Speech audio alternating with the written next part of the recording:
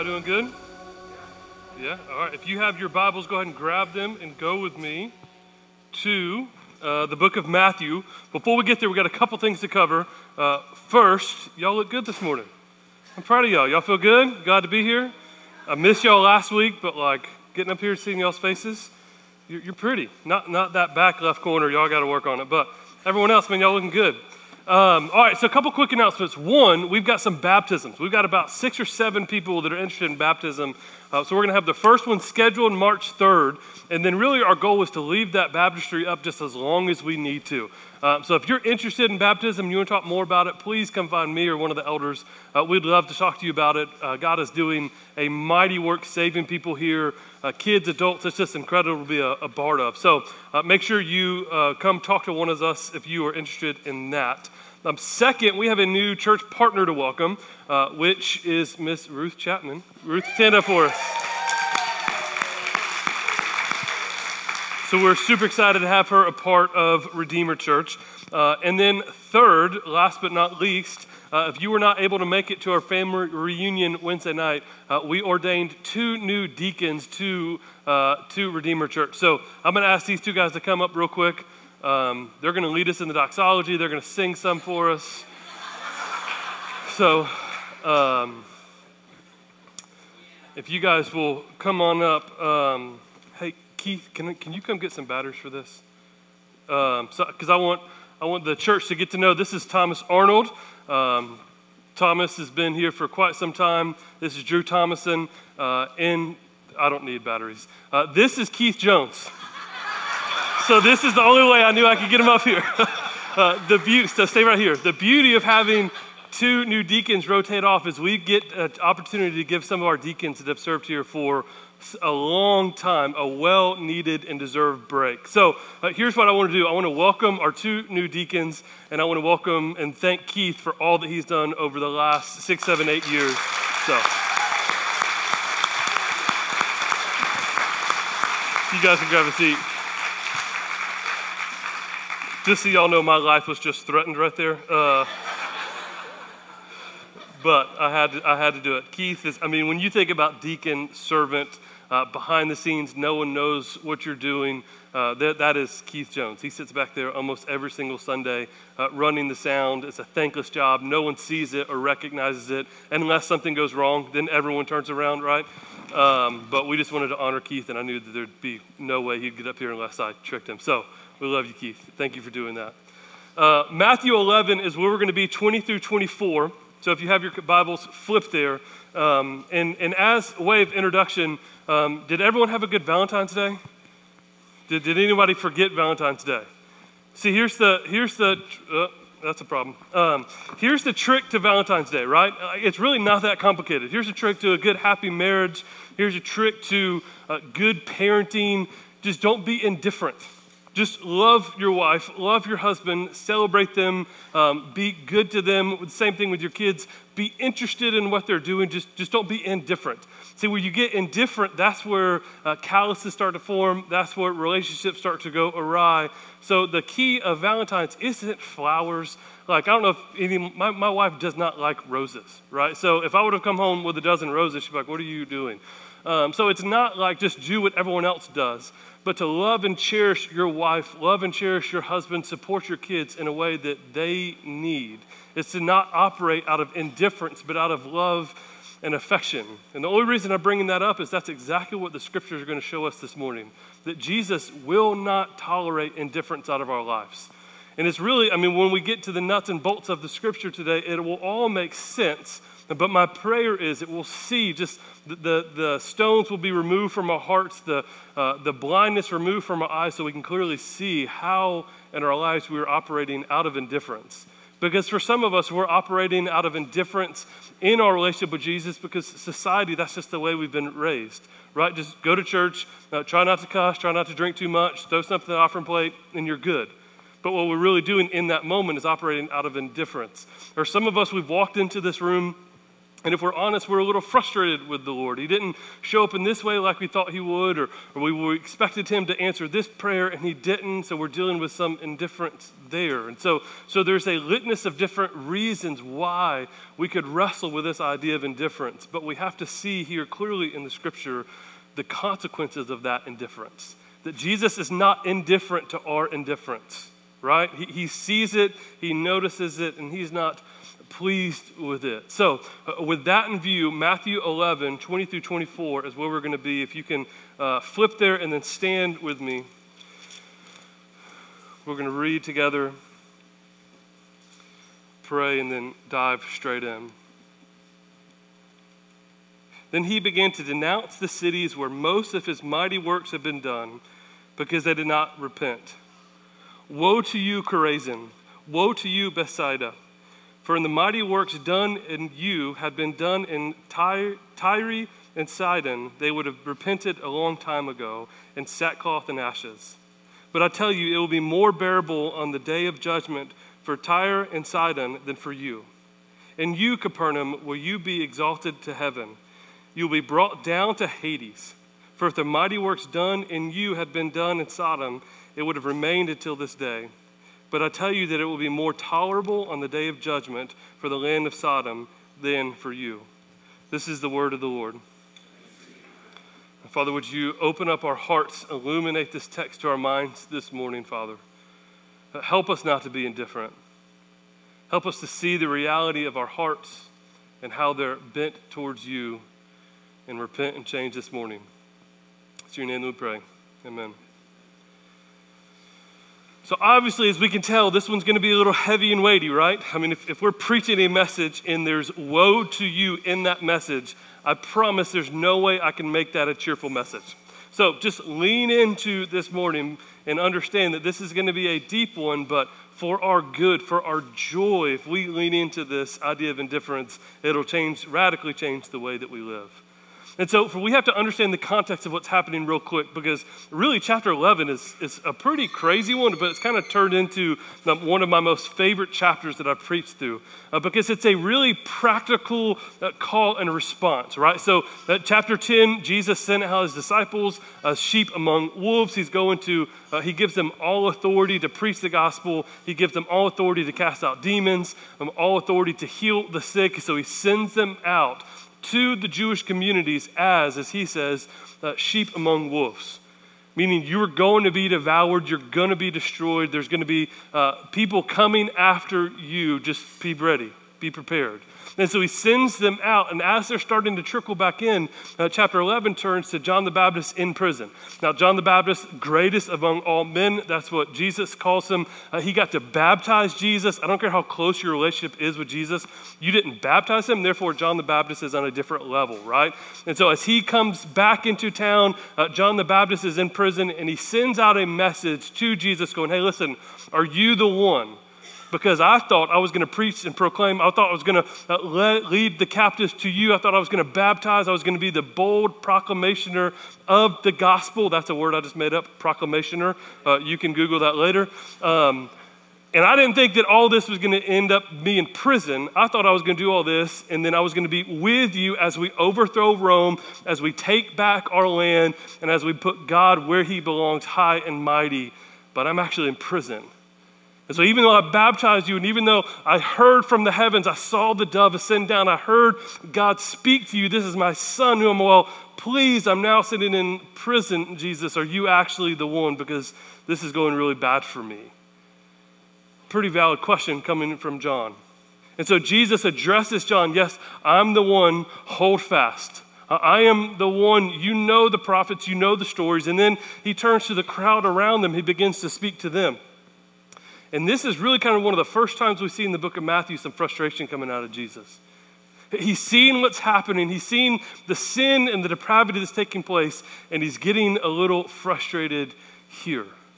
And why? What's the core? What's the root of his frustration? Well, look back with me at Matthew 11, verses 16. This is how Jesus summarizes it. But to what shall I compare this generation? It's like children sitting in the marketplace and calling to their playmates. We played the flute for you and you did not dance. We sang a dirge and you did not mourn. He's saying, listen, the Jewish community, you know what's taking place. You know the Abrahamic covenant. You know the Davidic covenant. You know what the prophets shouted from the rooftops. You know how they were beaten and abused for what they were speaking, but then you also know that they were right. You know that they took your ancestors out of the promised land, took them into captivity. You know that they sent them back, that they rebuilt the temple. You know what Ezra and Nehemiah said. You know that the Messiah was coming. You specifically know what Elijah said. Now you know what John the Baptist has done. Now that I'm here and you still don't see it. I'm doing all of this for you. The music is playing and you're not dancing. And I'm in front of you and you're not repenting. So we see in these characteristics, we see the celebration that the Messiah has come, but also the fear and the repentance comes with the presence of the Messiah coming. That's what a dirge is. It's really it's an anthem for a funeral. It's something that we should mourn over. It's something that links us into mourning. Here's one example from around the 1790s. This is not a thing that we really lean into now, which is the dirge, the suffering, the lament. That's a whole nother sermon for a whole nother day, but we really should. I mean, if there's an entire book called Lamentations, we should learn as a society how to lament, right? We should mourn well because in our mourning we see God in his glory. But regardless, there's a dirge written from Newburyport, which, sidebar, George Whitefield preached in Newburyport. That's where he died. That's where he's buried. So George Whitefield was preaching in this area with the Great Awakening in the midst. And here's this dirge that came from that. And if it sounds sad, it should. Farewell, farewell, a sad, a long farewell to this pale clay whose life hath fled. Resigned it back to kindred dust till the last trump awake the dead. Adieu, thou departing soul, thou goest from hence to Christ above, there to partake in the endless bliss and celebrate redeeming love. We mourn thy sudden swift remove from each and all enjoyments here. When Christ commands, we must obey without murmur or a tear.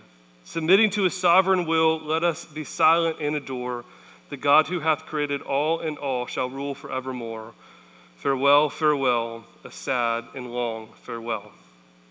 So this is what a dirge, it's either a song, a poem, in our modern day, a spoken word that would bring about the mourning and lament that was taking place. So Jesus is saying, I've showed up and you know who I am and there's no dancing. And you know what I represent and there's no repentance. There's no flute playing in the streets, partying, and there's no dirge, there's no mourning of repentance that he's here to separate the living from the dead. He's here to judge. None of that's taking place. What Jesus is starting to get really frustrated with is that he's showed up and there's nothing but indifference from the Jewish people that should know who he is. I mean, just consider real quick the book of Isaiah, which again, all these Jewish people would know. Isaiah 53, 4-5 says this. Surely he's borne our griefs and carried our sorrow, yet we esteemed him stricken, smitten by God and afflicted. But he was pierced for our transgressions, he was crushed for our iniquities. Upon him was the chastisement that brought us peace, and with his wounds we are healed. This is a messianic prophecy pointed right at Jesus. The people that Jesus was doing these miracles to knew the book of Isaiah. They knew what to look for in the Messiah, and Jesus was right in front of them, and their response was nothing. Indifference, just sitting there. And so what then was Jesus' response to all of this? Well, we can see it in the text. He's furious. He's getting frustrated with them because they knew what they were looking for and they didn't see it. I mean, just imagine being face to face with Jesus. And you've heard what's been taking place. You've seen the miracles. You've seen this tax collector cast out demons. You saw this fisherman that you went to high school with that was nothing but a dirtbag cast a demon out and then heal someone that was sick. Like, you've seen all of this take place, and then you finally get to come face to face with the ringleader, Jesus, and you go, meh, you just look like a normal dude to me. Now, if you were Jesus in that moment, I mean, if it's me, I would have killed you on the spot. I would have given you that little wink and then you're done. Because here I am, the Messiah, shown up, and the response to this is, no big deal. No big deal. Cool, what's for lunch? this is Jesus' guy, that's great, but I've got bigger and more important things to do. See, this is the tone of the people, the Jewish people, that's leading to this frustration that's coming out in Jesus as we see here. But why does this matter for us this morning? I think it's of paramount importance for us as we live in the Bible Belt Christianity. Christians, we need to learn into his frustrations this morning, lest we stay in the season of indifference that plagues the American church. I mean, when you think about the average church attendance is 1.7 times a month, I don't know what to call that other than indifference. When we think about how much does Jesus come up in our average thoughts, conversations? How much does Jesus rule and reign the way that we think about our jobs, the way that we think about our families, the way that we think about our careers, our life plan? I mean, have we truly submitted all of ourselves to King Jesus and let him direct all of our paths? Or do we live in this middle ground of indifference? Yeah, I could do better, but I could also do a whole lot worse. So we're just going to stay in this neutrality land of indifference. But Jesus says, no. Jesus literally says, no, that is not an option. You're either going to follow me or you're not. And this is what we walk ourselves into this morning. So the big idea that I want us to see is simply this. Jesus does not simply excuse the sin of indifference. And in there we have to see two things. One, that indifference is a sin. And therefore, Jesus cannot just overlook sin, but he punishes it rightly. Or maybe we could say justly. That it's not a sinful thing for Jesus to punish our sin of indifference towards him. I mean, if he is the Alpha and the Omega, the beginning and the end, he is the King of all kings, Lord of all lords. When we come to that revelation in God's saving faith, and then our response to that is, cool, but I've got my own life happening.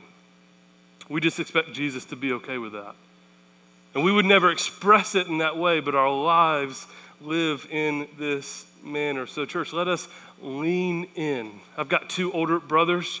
So one of the joys of having two older brothers was I got to watch them get destroyed by my parents and say, I'm never going to do that, right? In the same way, let us watch the people of God in the Galilean area get destroyed by Jesus. And our response is to lean in and go, what were they doing so I don't do that? Let this be a warning for us this morning. So point number one, I've had a lot of critique in my preaching that I don't actually slow down enough to make sure people get the points. So point number one. Here's point number one, okay?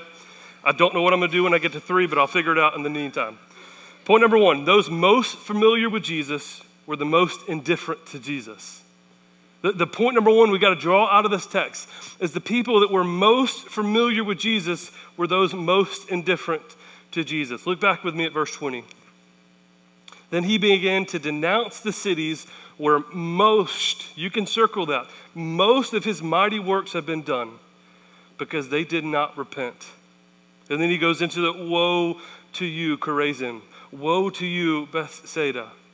And so Jesus is going, listen, you saw me the most. Now just remember contextually where we are. We're still in the Galilean region. So all these cities that he's mentioning are about a 2-mile journey from one another. So they're all still close, local, regional. So as Jesus is sending out his disciples, as Jesus is going out to preach, he's going out to these regions where his fame, his name, his renown should be spreading.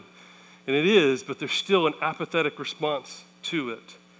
So Jesus begins, as we see in verse 20, to denounce, which means address someone in a way of disapproval or disappointment. So Jesus is denouncing them. He's disapproving or disappointing. And also in the Greek, it means upbraid, which is to find fault someone or scold them. So Jesus is denouncing. He's scolding them in a very disapproving way because what they have seen, they've done nothing with. This is what's taking place here. That Jesus is denouncing them. Well, why? Because of his mighty works that he's done, and nothing has been done in return. There's no celebration and there's no repentance. That Jesus is doing all of this and there's been literally no response. Remember, they didn't dance, they didn't mourn, they didn't do anything. So after this season, Jesus starts to throw out these woes to these cities that knew him the most, had heard most about what Jesus and his disciples were doing, and he starts to give out woes to these cities. Woes includes notes of anger, but also pity. It's judgment, but it's also a call to repentance. This is a warning sign. I'm not pleased with what's happening. You're missing the boat, and if you don't, you will miss me completely. So repent. This is what Jesus is saying to these cities. Woe to you. I'm disappointed, but I'm not done. Right? Like I'm still calling after you. I'm still pursuing you, but I'm really disappointed in what's taking place here. And what was it with these towns? Well, this is where all the action was taking place. I mean, this is what, I'm going off script, but here we go. This is what we all want, right? Like we want Jesus to show up in a magnificent way that I can never denounce that you actually are who you say you are, and I promise I'll never turn my back. And here's how I know that will not work, because it didn't work here. All these miracles are taking place, and it's still not enough. Jesus is still having to call them to repentance, and it's going to get even worse. Consider this, Luke chapter 12, 47 through 48 puts it this way. And the servant who knew his master's will, but did not get ready or act according to his will receive a severe beating. Now this is a parable. Consider that the servant that knew his master's will, but did not get ready or act according to his will receive a severe beating.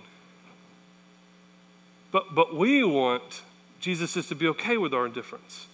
Like we want, but Jesus, like listen, I know it's you, I believe in you, but I've got these other things happening. You should understand that.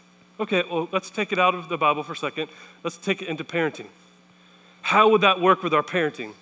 If we said, hey, kids, I want you to do this, and they said, Dad, listen, like you know I'll get to it eventually because I know you're my dad. But I've got these other things going on right now. Like I'm on Madden NFL right now, and I'm about to win. So let me get this, and then if I get this, that's the AFC Championship. Then I'm going to the Super Bowl. So once I finish all of these things, then I'll get to what you've asked me to do. You think that's going to end well? Parenting? No. Relationships? Marriage? You think that's going to end well there? Employment?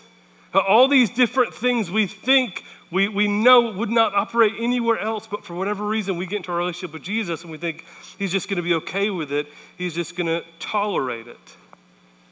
But he's not. And the craziest thing is it's not the people far from God that feel this. It's the people closest to him. It's the ones that know better that feel this. Because look with me at verse 21. This is where things start to shift a little bit. For if the mighty works done in you had been done in Tyre and Sidon, they would have repented a long time ago in sackcloth and ashes, right? So Tyre and Sidon are twin cities at Israel's north border, right? So they're not in this area. They're not Jewish. They're Gentile cities. And really, when you go into the historicity of Tyre and Sidon, they're horrible places. I mean, not just now, but historically, they are horrible places. I mean, this is right where like all the fishermen come in. It's a port city. So even within that, you have all the sin that comes in from them coming into the ports. These two cities were deep pit for the worship of Baal. So like the false gods that were worshipped, there was a mecca for these areas. These cities were as moral as you could imagine. They were Gentile, pagan, heathen societies. They were greedy and cruel people. And we could see even throughout history how God has destroyed these cities throughout the Old Testament for just how awful and wicked they are. But what does Jesus say? That if I would have done these miracles in this deplorable, disgusting Gentile areas, they would have repented, but you haven't. See, those that know they need a Savior are looking for that everywhere. But the sin of indifference is what's going to actually damn us to hell because we know just enough to be awful, to be misled, to be misused by Satan in this enemy. See, we have to be so careful. I've quoted this time and time again, but C.S. Lewis talks about in Screwtape Letters that the greatest sin that the enemy can get us to go to is not into actual sin and wickedness, Because then we would have the potential at one point to realize just the sin and the depravity that we've welcomed into our lives, and we would want to change for the betterment of the gospel. But if we can get lured to this indifference, Satan wins forever. Because we think we're just good enough to please him, but we're not actually going to follow him. And again, we've got to be careful because we would never tell ourselves that. But if we look at the way that we live, that's actually what's taking place. So the prophets here in the Old Testament denounce the vile and wretchedness of these two cities. These two Gentile cities were deplorable and should be wiped off the face of the map. And yet the Lord says, if I would have done this in these areas, they would have repented, but you haven't. So Jesus was saying this, one, because it's true and factual, but two, as a wake-up call for them to realize that your smug self-righteous is not saving you, it's actually condemning you. That your indifference to me is not going to save you, it's going to send you to hell. So Jesus is teaching us, and this should make all of us lean up, especially if we've been raised in church. Jesus is teaching that those that are closest to him, that understand the Christianese of how things are supposed to run and operate, that know the scriptures almost better than anybody else, can be lured into a spirit of indifference faster than anyone else. That the Jewish people missed Jesus' arrival. The Jewish people, some of them, have still missed Jesus' arrival. So we have to lean into this. This should put fear in us. If we've been raised in church, the greatest strategy of Satan is not to get us into fall into some wickedness and depravity and sin. The greatest trick of the enemy is to get us to fall into indifference than he has us. And we look just statistically. I mean, I'm a numbers guy. Statistically, when you look at the sudden collapse of evangelicalism over the last 20 to 30 years, we see that all of this was propped up 30, 40, 50 years ago by a spirit of indifferenceness. And because there's no true, tangible faith that's leading people into hard areas for the gospel, the indifference has just started to fall, and here's where we find ourselves. So we should not be confused that because I'm not like Tyre and Sidon, I don't really have to repent. No, Jesus is saying that you're the ones that are closest to me. You have to repent the most because you're walking in a spirit of indifference. Point number two that we see in all of this, point number two, the consequences of indifference are just but severe. The consequences of indifference are just, but they are severe. Look with me at verse 23. And you, Capernaum, will you be exalted to heaven? You will be brought down to Hades. For if the mighty works done in you had been done in Sodom, it would have remained until this day. But I tell you that it will be more tolerable for the day of judgment for the land of Sodom than for you. Now, there's two areas we need to address here. One is Capernaum, and the other is Sodom. Right? So Capernaum is Jesus' adopted hometown. Right? This is where Jesus is living. This is the hub of his ministry. I mean, this is it. When you think about where should the people know Jesus the best, it would be Capernaum. It'd be the place where he's living, he's resided. When he's not going out on these preaching tours, these healing tours, this is where he is. So the people in Capernaum have the most access to Jesus and therefore should have the closest relationship with Jesus. But what we see here is this indifference that's really cursed that. But then also we have to understand Sodom. If you have any background in church, you probably know some of the stories, and I would encourage you to go read Genesis 15, Genesis 19. It can elaborate more, but let me read maybe a really potent quote from John MacArthur on this realities of Sodom. And there's a word in here that if you have a child, maybe close their ears, because this is what we need to see. John MacArthur says about Sodom, I mean, what other city did God rain fire and brimstone on? And what other city was populated by a whole group of homosexuals who tried to rape angels? And when they were struck blind, instead of running in terror, it made them more difficult for them to find the door. This is how John MacArthur summarizes Sodom. So in this moment, Jesus is comparing and contrasting his hometown in Israel with him present in this godless, wretched town of Sodom that we can even, I don't know that I would ever really publicly teach on what Sodom is because of the hard conversations that we'd have to talk through. And so Jesus is, really taking all the gloves off here. He's saying, listen, Capernaum, will you be exalted to heaven? No, because of your indifference, you are going to be brought into Hades. And there's a couple different ways that Hades and hell gets translated. But in this, he's literally talking suffering and consequences, hell as we know it. He's saying, because of your indifference, this is your consequence. This is what's going to take place. But if these works, if I would have showed up to Sodom in the wretched state that Sodom was, with all the sin and the depravity that was taking place, if I would have shown up and done these kind of miracles here, then Sodom would have repented, but you haven't. So, there's two things taking place. One, that's offensive. The Jewish people knew the stories of Sodom, and they were just offended at what's happening, but the reality is that Jesus cannot lie. Jesus is not exaggerating the truth. Jesus is literally saying, if I would have shown up there, they would have given me a better welcome than my own people. We got to sit and wrestle with that. Because the indifference of having Jesus in the flesh in front of them, God the Father, God the Son, God the Spirit, that three distinct persons in unity together in one personhood, God the Son in their presence. And they're still not repenting. They're still walking in indifference. Again, John MacArthur goes on to say, I guess people are going to stand someday before the judgment seat and say, but I never did anything wrong.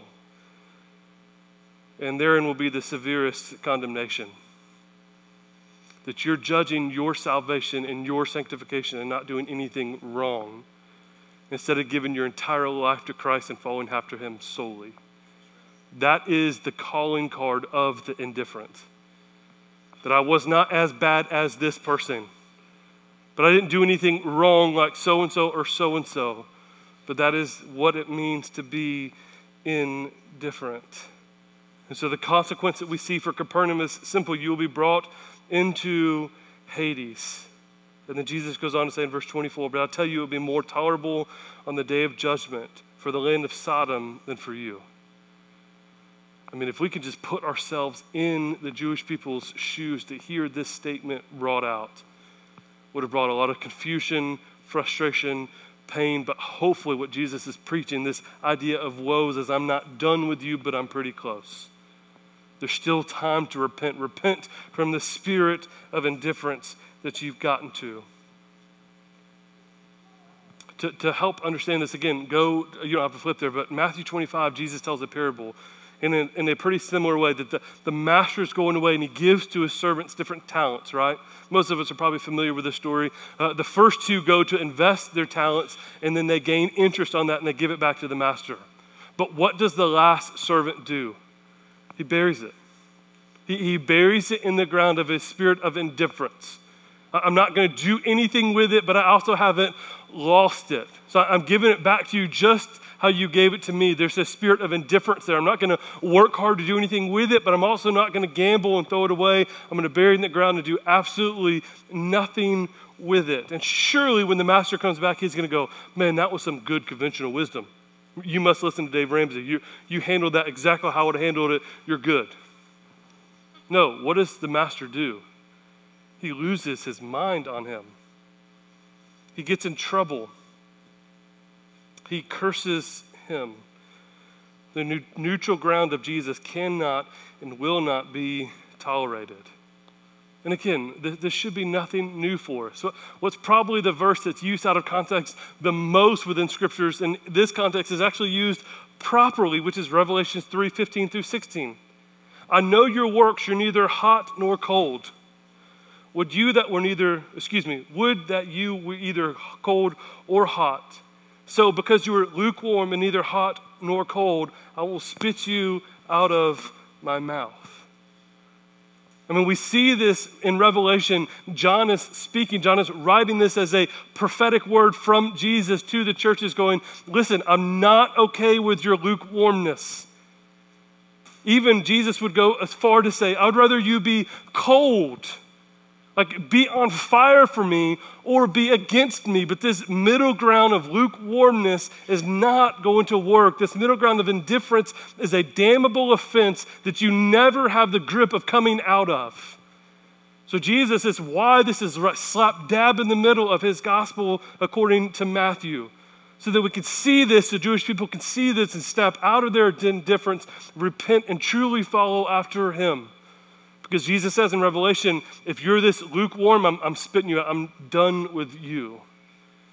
But really, I mean, this is where we have to lean into our own lives, ask ourselves the hard questions. Are we lukewarm Christians? I mean, we can look and we can mock and we can make fun of, and there's been plenty of that in my mind this week as I've been preparing this sermon. Like, you fools. I mean, you literally saw Jesus do these miracles. The guy that you did not like because he had demons, now you're bros. Like, you're best friends because that demon is gone. That's Jesus. Like, you would think if I'm in this story, I'm selling everything and following him. But there's my pride again, thinking way too highly of myself. The reality is I'd probably go, I got a good thing going on here. Man, grace and peace to y'all, good luck, but I'm staying. That's how most of us would probably respond. One author just goes really quickly in a chapter on being lukewarm, gives a couple descriptions of these indifferent, lukewarm Christians. And I just want to read over a few of these and, man, let the Spirit do its thing. That if we're indifferent towards Christ, let some of these woes, some of these call-outs convict us this morning. Lukewarm Christians don't really want to be saved from their sin. They only want to be saved from the penalty of their sin. God is a useful fire escape that employ, not a God that they worship. Does that explain you? Number 2, he says lukewarm Christians are moved by stories about people who do radical things for Christ, yet they do not do radical things themselves. They call radical what Jesus expects of his followers. Number 3, lukewarm Christians equate their partiality or partially sanctified lives with holiness. But Jesus didn't call us to sanitation, he called us to discipleship. If you are his follower, your life will not be defined by avoiding sin, but also entering into his suffering. Number 4, lukewarm Christians rarely share their faith with their neighbors, co-workers, or friends. Charles Spurgeon said, you're either a missionary or an imposter. Number 5, lukewarm Christians think about life on earth much more than and more often than eternity in heaven. Number 6, lukewarm Christians do not live by faith. Their lives are structured so they never have to. Let me read that one more time. Lukewarm Christians do not live by faith. Their lives are so structured that they never have to. David Platt goes on to explain this when he says, if you're not in a place where you feel desperate for the Spirit of God, then there's no way to be used on the front lines of mission. When our lives are on the front lines, we feel desperately our need for God's help. And lastly, lukewarm Christians give God their leftovers, not their first and their best. Stop calling your complacency and apathy a busy schedule or bills or forgetfulness. Call it what it is, evil. So when we really have to consider how much and how close we are to Jesus has inoculated us enough to the gospel that we've slid into this indifference and we didn't even realize it. That we know the right things, that we can compare ourselves. Yeah, there's people that are hot that we would like to be like, hot in their faith, to be clear. There's people that are hot in their faith that we'd like to be like, but we're not like these people, right? Like we're not like Sodom. We're not like Tyre. We're not like Sidon. We're not over here. So we're good. But Jesus is saying, no, you're worse. That indifference, that middle ground is actually worse. And we see this explained in Matthew chapter 7, which we studied a couple weeks ago. Here's what Jesus says. Everyone who hears these words of mine and does them will be like a man who has built his house on the rock. And the rain fell, and the flood came, and the winds blew and beat on that house, but it did not fall, because it had been founded on the rock. Verse 26, and everyone who hears these words of mine and does not do them, will be like a foolish man who built his house on the sand. And then the rain fell, and the floods came, and the winds blew and beat against that house, and it fell, and the great was the fall of it. See, if we're building our house, we're building our lives on a faith that thinks that Jesus is just okay. This indifference toward him is the foundation of our life, then we should not be surprised when the floods come and the rains come and we're completely destroyed. Because we're not building our lives on every command that he gives us. We're building our lives on what we want, and then we're just throwing a bumper sticker of Jesus on our car and thinking he's pleased. We cannot walk in this indifference, church. It's going to destroy us. Let this be a woe moment this morning. That yes, Jesus is disappointed, but he's not done with us. That we can repent and believe and give everything to him, not just a few things. We think indifference is our safe route. It's the easy play. We think actually walking in faith and obedience is going to be difficult, but I promise you what Scripture is telling us is that the safe play today leads to condemnation tomorrow. But the faith play of walking in obedience leads to eternal security forever tomorrow. So what then do we want? How do we want to walk in this? And point number 3.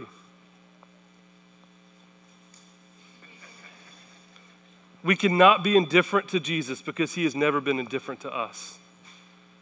See, I could teach this entire message and miss the totality of the gospel that's at play here.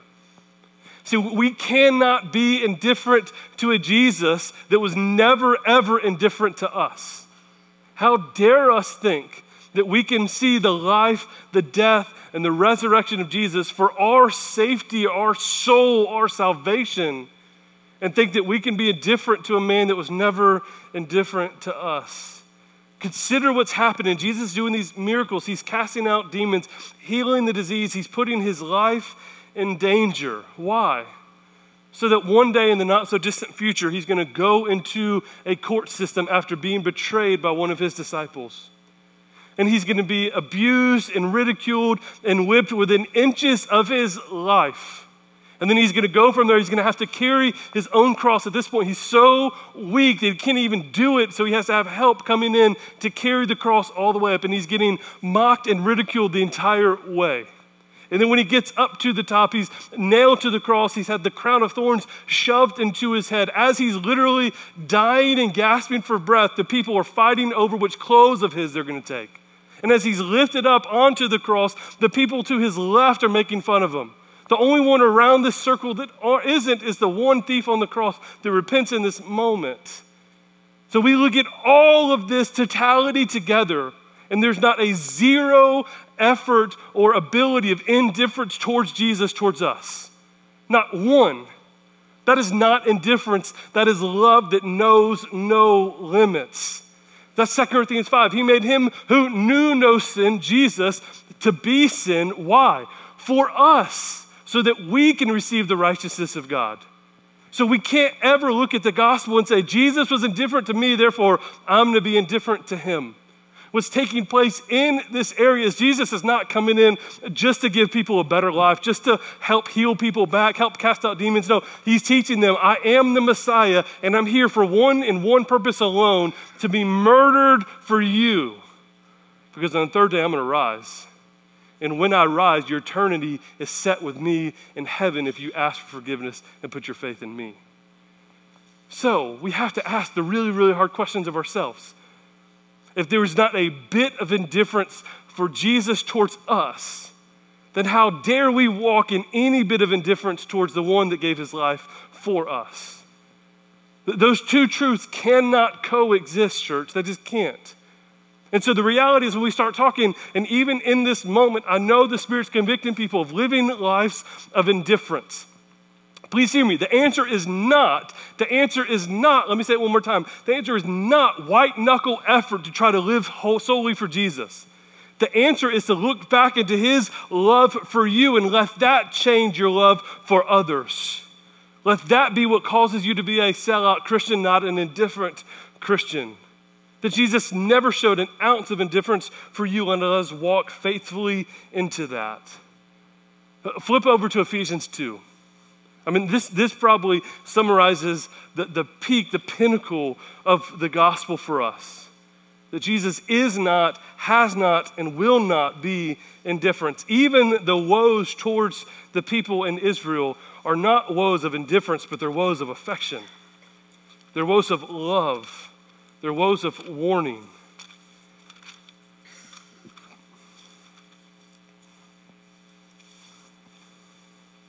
And so for some of you, read this with me. For some of you, just close your eyes and let this be read over you. That this is the gospel of Jesus Christ. Ephesians 2, 1 through 9.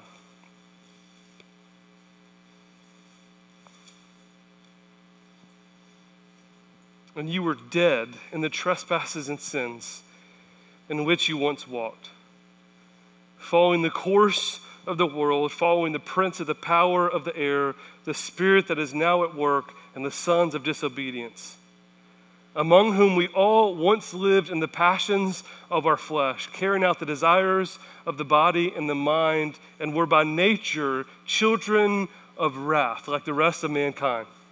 That's who we were. I don't know if you've seen yourself in that light before. Your mom probably told you, you're the best ever, sweetie.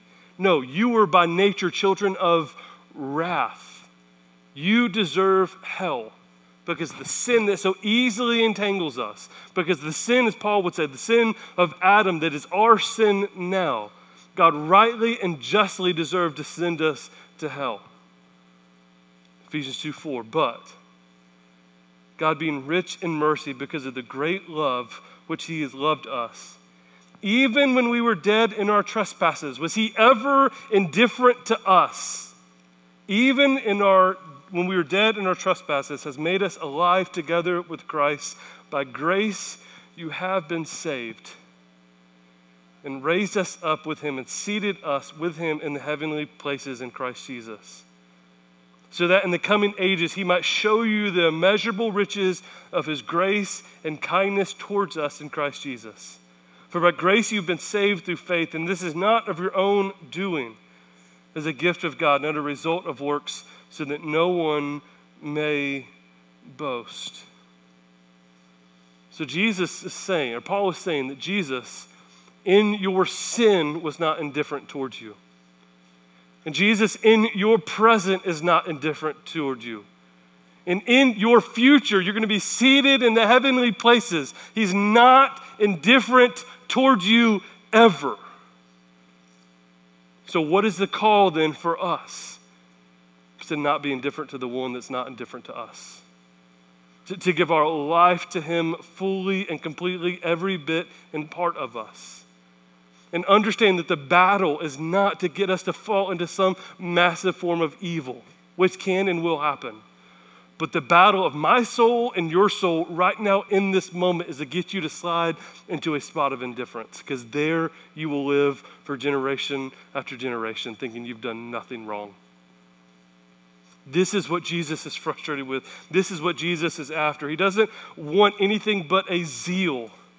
But we see this word zeal, probably the most famous place is Isaiah 9, right? When we're talking about Jesus is going to come, he's going to be the Prince of Peace, the wonderful counselor. And at the end of that passage, Isaiah says, and the zeal of the Lord of hosts will do this. So let us be zealous for the Lord, not indifferent. Let us be excited for what the Lord is doing, not indifferent. Let us follow after him boldly, not be indifferent. But let us not try to do this on our own strength, but primarily remember all the lack of indifference that God has shown towards us through Christ, and to lean into that for the glory of God. Let us no longer be indifferent to the things that he asks. John Piper puts it this way: whatever it takes, Lord, increase my zeal to do your will and my urgency to make best use of my time during these evil days. So as we end this morning, there's a simple three questions for us. Because categorically, this scripture breaks us down into three areas. There's either those that are hot in their faith for the Lord right now. There's those that are in this middle lukewarm ground season of indifference. And there's those in this room that are completely cold, that have no reason for the gospel. And so for those that are, the scripture would say you're hot, you're not indifferent, but you're following after him with everything that you have. First, I'd say, praise God for you. Keep running. But here's my warning for you.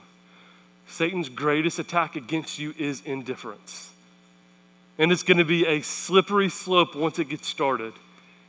It's going to start with hey, I had a busy season. This thing was happening, this job transfer, this kids, the sports season, whatever it was, it's going to start in a very innocent and non-assuming way, and then it's going to slide you down into a season of indifference that could last for generation after generation. It could be what's the lasting legacy for your kids and your grandkids. Grandma loved the Lord when it was convenient. Grandpa loved Jesus. He was faithful in the church once upon a time, but then.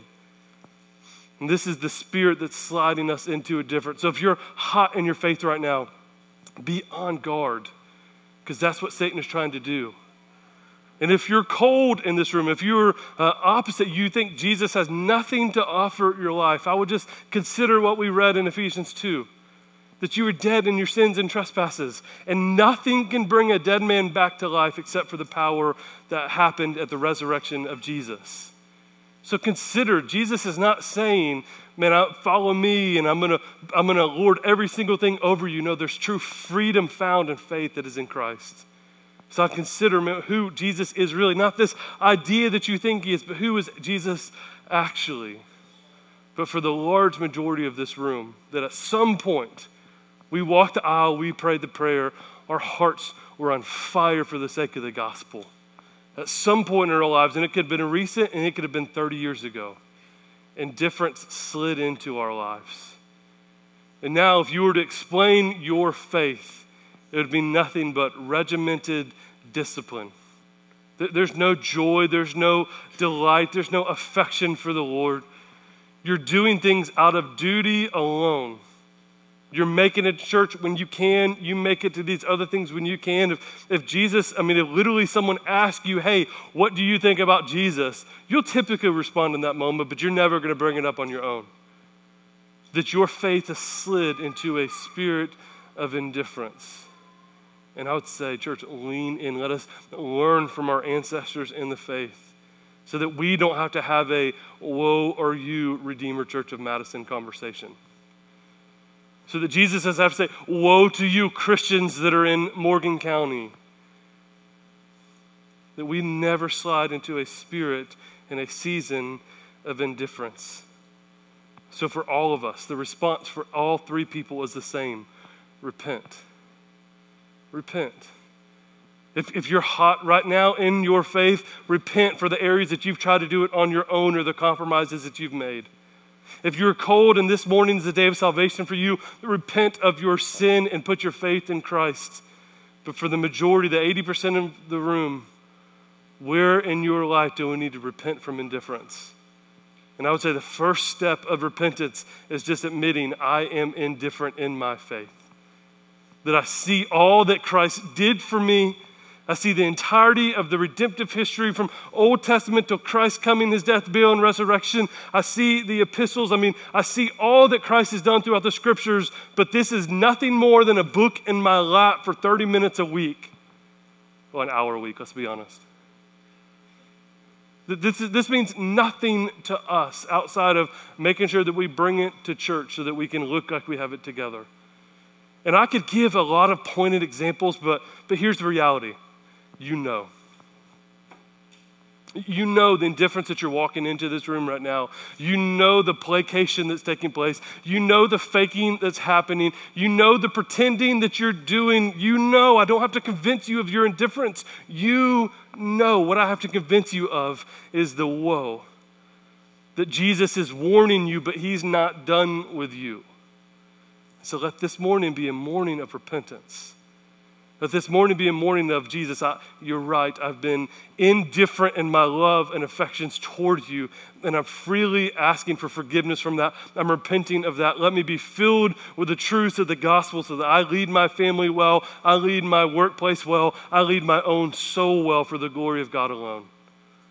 Let us repent from a spirit of indifference and trust him and him alone. See, this is probably, I'll end with this. This is probably the hardest part, I would say, of doing ministry in the South, is having to convince us that we're actually not following Jesus solely. That we get so much in the motions and placations and, well, I'm not as bad as that person, that trying to wake us up as individual Christians from the indifference that we've fallen into might be the most difficult part. So I've been praying all week that the Spirit would do something huge in our hearts and in our lives for the sake of the gospel, so that we would snap out of this spirit of indifference and run fully after him and him alone. So let's pray.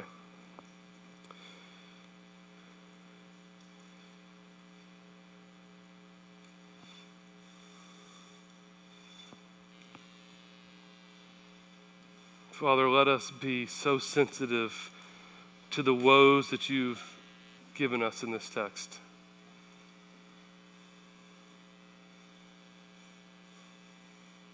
I mean, there must have been a hush that fell over the crowd, a spirit of offense that fell over the audience as they were listening to Jesus throw out these woes.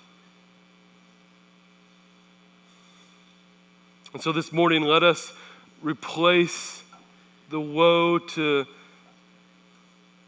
Chorazin. Let us replace the woes to Tyre. Let us replace the woes to Bethsaida. Let us replace the woes to Capernaum. And let us put our name in that story. Woe to you, Gabe. For the mighty works that had been done in front of you were done anywhere else, they would have repented a long time ago. Woe to you, church member,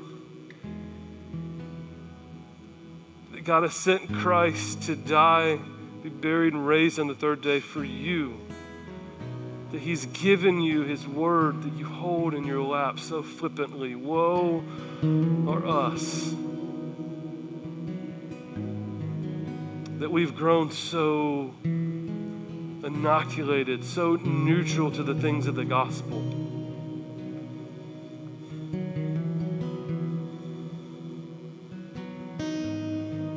Spirit, I'm asking you just to penetrate our hearts right now in this moment. Let us hear the woes to our ancestors and wake ourselves out of the slumber this morning through the power of you. Let us see where we've grown indifferent towards you. Not cold, we're still in the room. Not hostile, we're still here. But where have we grown neutral? Where have we grown indifferent? Where has our faith lost its luster and excitement and joy and energy? And let us repent. Let me address, as our eyes are still bowed, let me address the husbands in the room, the fathers in the room. Men, your indifference is going to plague your family for generations. The way that you lead or do not lead your family is setting up generation after generation after generation. I know a lot of our stories. I know the fathers that some of us have had, but there's no excuse. The Spirit of God resides in us. So this morning, men, let us hit our knees and repent from our indifference, because Jesus was never indifferent to us. Families, let us pray together. Let us serve him together. Let us remember all that he's given us, and let us with joy give our entire lives to him, not just when it's convenient. Let there never be a single person that is surprised when they find out that we're a Christ follower. Let the way that we spend our time, the way that we spend our money, the way that we spend our energy be purely reflective on the faith that we have in you.